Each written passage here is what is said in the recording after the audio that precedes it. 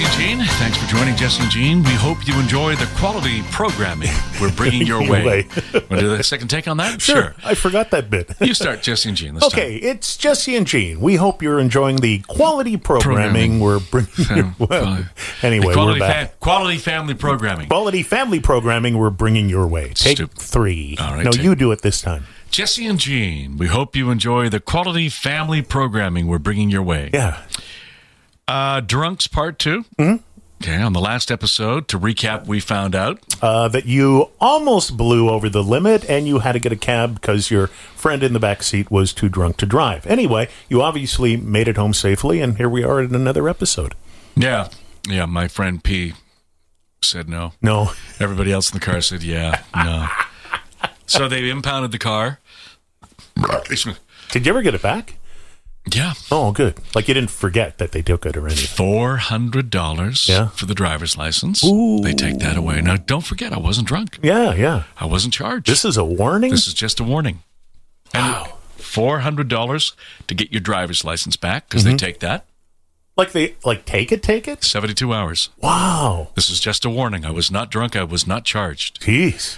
I had my dick smashed with a sledgehammer, but that was a benefit as far as I'm concerned. Oh, Bill. So, $400 to get the driver's license back. Mm-hmm. It's like $400 for the tow. Oh, jeez. There was something else. Oh, yeah, the ticket was $400. It was $1,200. $1,200 because I had a warning. A warning, license, tow. Yeah. Get the car back. Yeah, and this story was begat because of the Bruce Springsteen story that you told in an earlier episode just recently about him blowing .02. Mm-hmm. Not even at the warning level. Yeah. And he got busted in New Jersey. He got cancel cultured. Yeah, that's just bullshit. I'm not saying my thing was bullshit. I got a warning. I learned a lesson from it. Expensive, too. Yeah, I did. I learned a lesson. Mm-hmm. If I have a drink now, I don't drive on busy roads. I take the back roads and go fast. That was just a joke. He doesn't do that. Honestly, he drives me all over Vancouver. There was a point in time before we get to this next bit that has to do with drunks and getting home late or taking your car. This is what I was going to say. Yeah, there were a set of ratings that came out that were particularly good for us in Toronto. This is a story worth telling. Yeah, and the radio station decided that Jesse and Gene should do an anti-drinking and driving campaign in the Toronto Sun. Not exactly true. No? No, it was Labatt's Blue. Oh, right.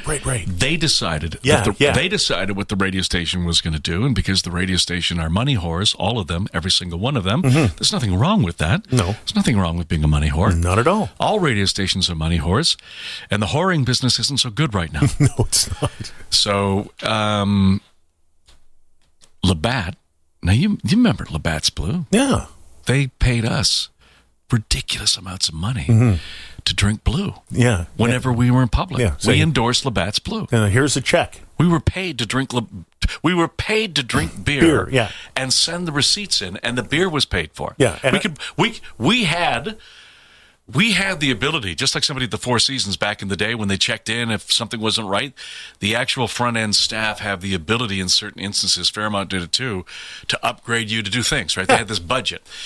We had money from Labatt's on a yearly basis to drink nothing but Labatt Blue when we were in public. Label out. Remember, label out. That's right. You had to hold the bottle so the label was always out so people could always say, hey, look at Jesse and Gene. They're drinking Labatt's Blue. They gave us tens of thousands of dollars to drink Blue. And they gave us lots and lots of free beer, too, and refrigerators. And they did promotions with us. One year they flew Jesse and Gene and all of the listeners we wanted to, 100 of them, down to Dunedin, Florida, to see the Blue Jays at spring training.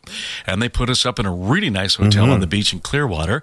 And Gene and I, on the Labatt's tab, went abso-fucking-lutely in-fucking-sane.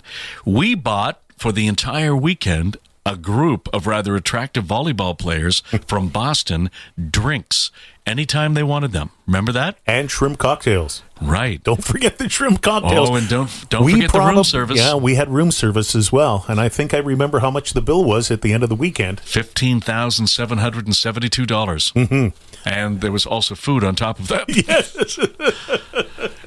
And this was when drinks were cheap, too. Yeah, Think about it. No, but think about it. Florida. Spring training, Clearwater, come on. 10-cent beers, and you ring up a tab of 17 grand or something crazy like that. So Labatt loved us because it was classic rock. Labatt Blue, Jesse and Gene, Toronto Maple Leafs, Blue Jays, you name it, we were there. Labatt's paid the tab. When we came out with the album, remember Sony? Yep. Who picked up the flight? Sony and Labatt's. Yeah. So Labatt's decided to be really good about 6 weeks before Christmas to have a anti-drinking campaign. They really do this because A, it's a good thing to do, but B, kind of covers their ass. Yeah, it's corporate responsibility. For all the motherfuckers that are going to go out there and get slammed drunk. Yeah. It shows that they've got some... Yeah, they can always say, hey, we didn't, here's the ad. Here's the ad. And it was an interesting ad with you and I.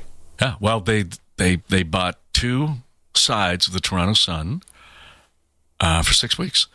And on one side, it was a full picture of me saying, and that was $35,000 a day, by the way. Yeah. $35,000 a day.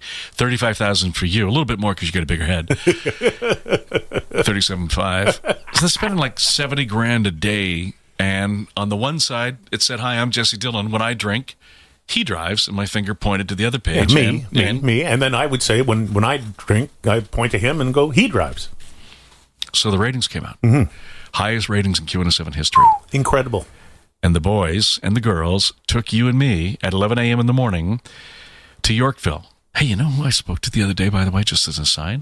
The former owner of the Bel Air Cafe. You're kidding. So what did we had? Remy's? Yeah. Bel Air Cafe? Fuck, we went nuts. There's a couple of other places, too. Anyway, we went there. Yeah. And got drunk. Very. We were celebrating. We had good reason to. At 6 o'clock that night, long after the salespeople had gone home, Gene and I were barely hanging onto stools at the Spotted Dick on Bloor Street. On Bloor Street. Drinking ouzo. Ouzo shots. Ouzo shots. Hammered out of our fucking skulls. And celebrating. But there was really nobody in the bar except the bartender. The bartender came on duty, was reading the Toronto Sun. What happened? He got to the middle section, and he saw a picture of these 2 guys. And then he kind of glanced up at us, and then he looked down at the newspaper, and then he looked at the 2 sober guys in the newspaper and saw at the bar were these 2 sober guys who were both hammered out of their minds, and nobody was going to drive. The anti-drinking and driving campaign, and there they are, so fucking drunk we could barely sit. We'd been drinking straight since 11 a.m. It's now 6 o'clock at night. Oh, man. He just closed up the newspaper very quietly, folded it up, and threw it in the garbage. He goes, I recognize you guys from the paper. And the weird thing was, we were at a bar called the Spotted Dick. Yeah. And if you ever drink at the Spotted Dick and you're a male, and you go home and check, you'll have spots on your dick for the rest of your life. You are fucked. Do you want to come and see?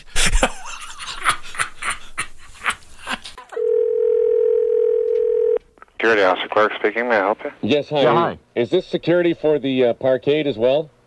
Yeah. We got a little bit of a problem here. Yeah. My friend and I, we were at a stag last night, he's getting married.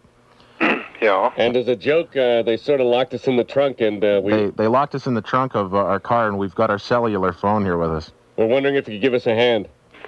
What level are you on? Well, I don't really know. We don't know. I'll tell you what the car looks like. We don't. Okay. We don't even know really if we're in your building. We think, see. We think we're in your building because we normally park there, and we had a couple of passes in the car, so I'm pretty sure they probably parked us there. Mind you, we could be somewhere else. We could be in Brampton for all we know. Did you guys just wake up or something?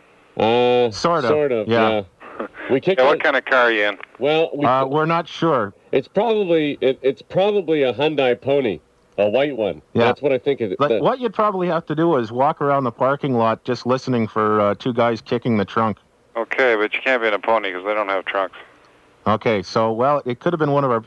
I'll have to be honest with you, sir. We were kind of drunk when this all happened last night. I gathered as much, yeah. Yeah. We tried to kick the trunk open, but we couldn't. Yeah. What they did, I guess it's an older model car. They've kind of, they left us some stuff to drink here, some water and Gatorade, and they sort of poked a hole through one of the lights so we can get fresh air. And I'll be honest with you, it's kind of dark in here, but it's not a lot bad, actually. Okay. Okay, well, I'll take a wander through the parking lot and see if I can't find you. Just listening for the guys kicking the trunk and screaming. Yeah, exactly. And Here's what we'll do. We'll kick it like this. Help! Help! Help! Help! It's us! We're lost in the trunk! Oh, this is great first thing in the morning.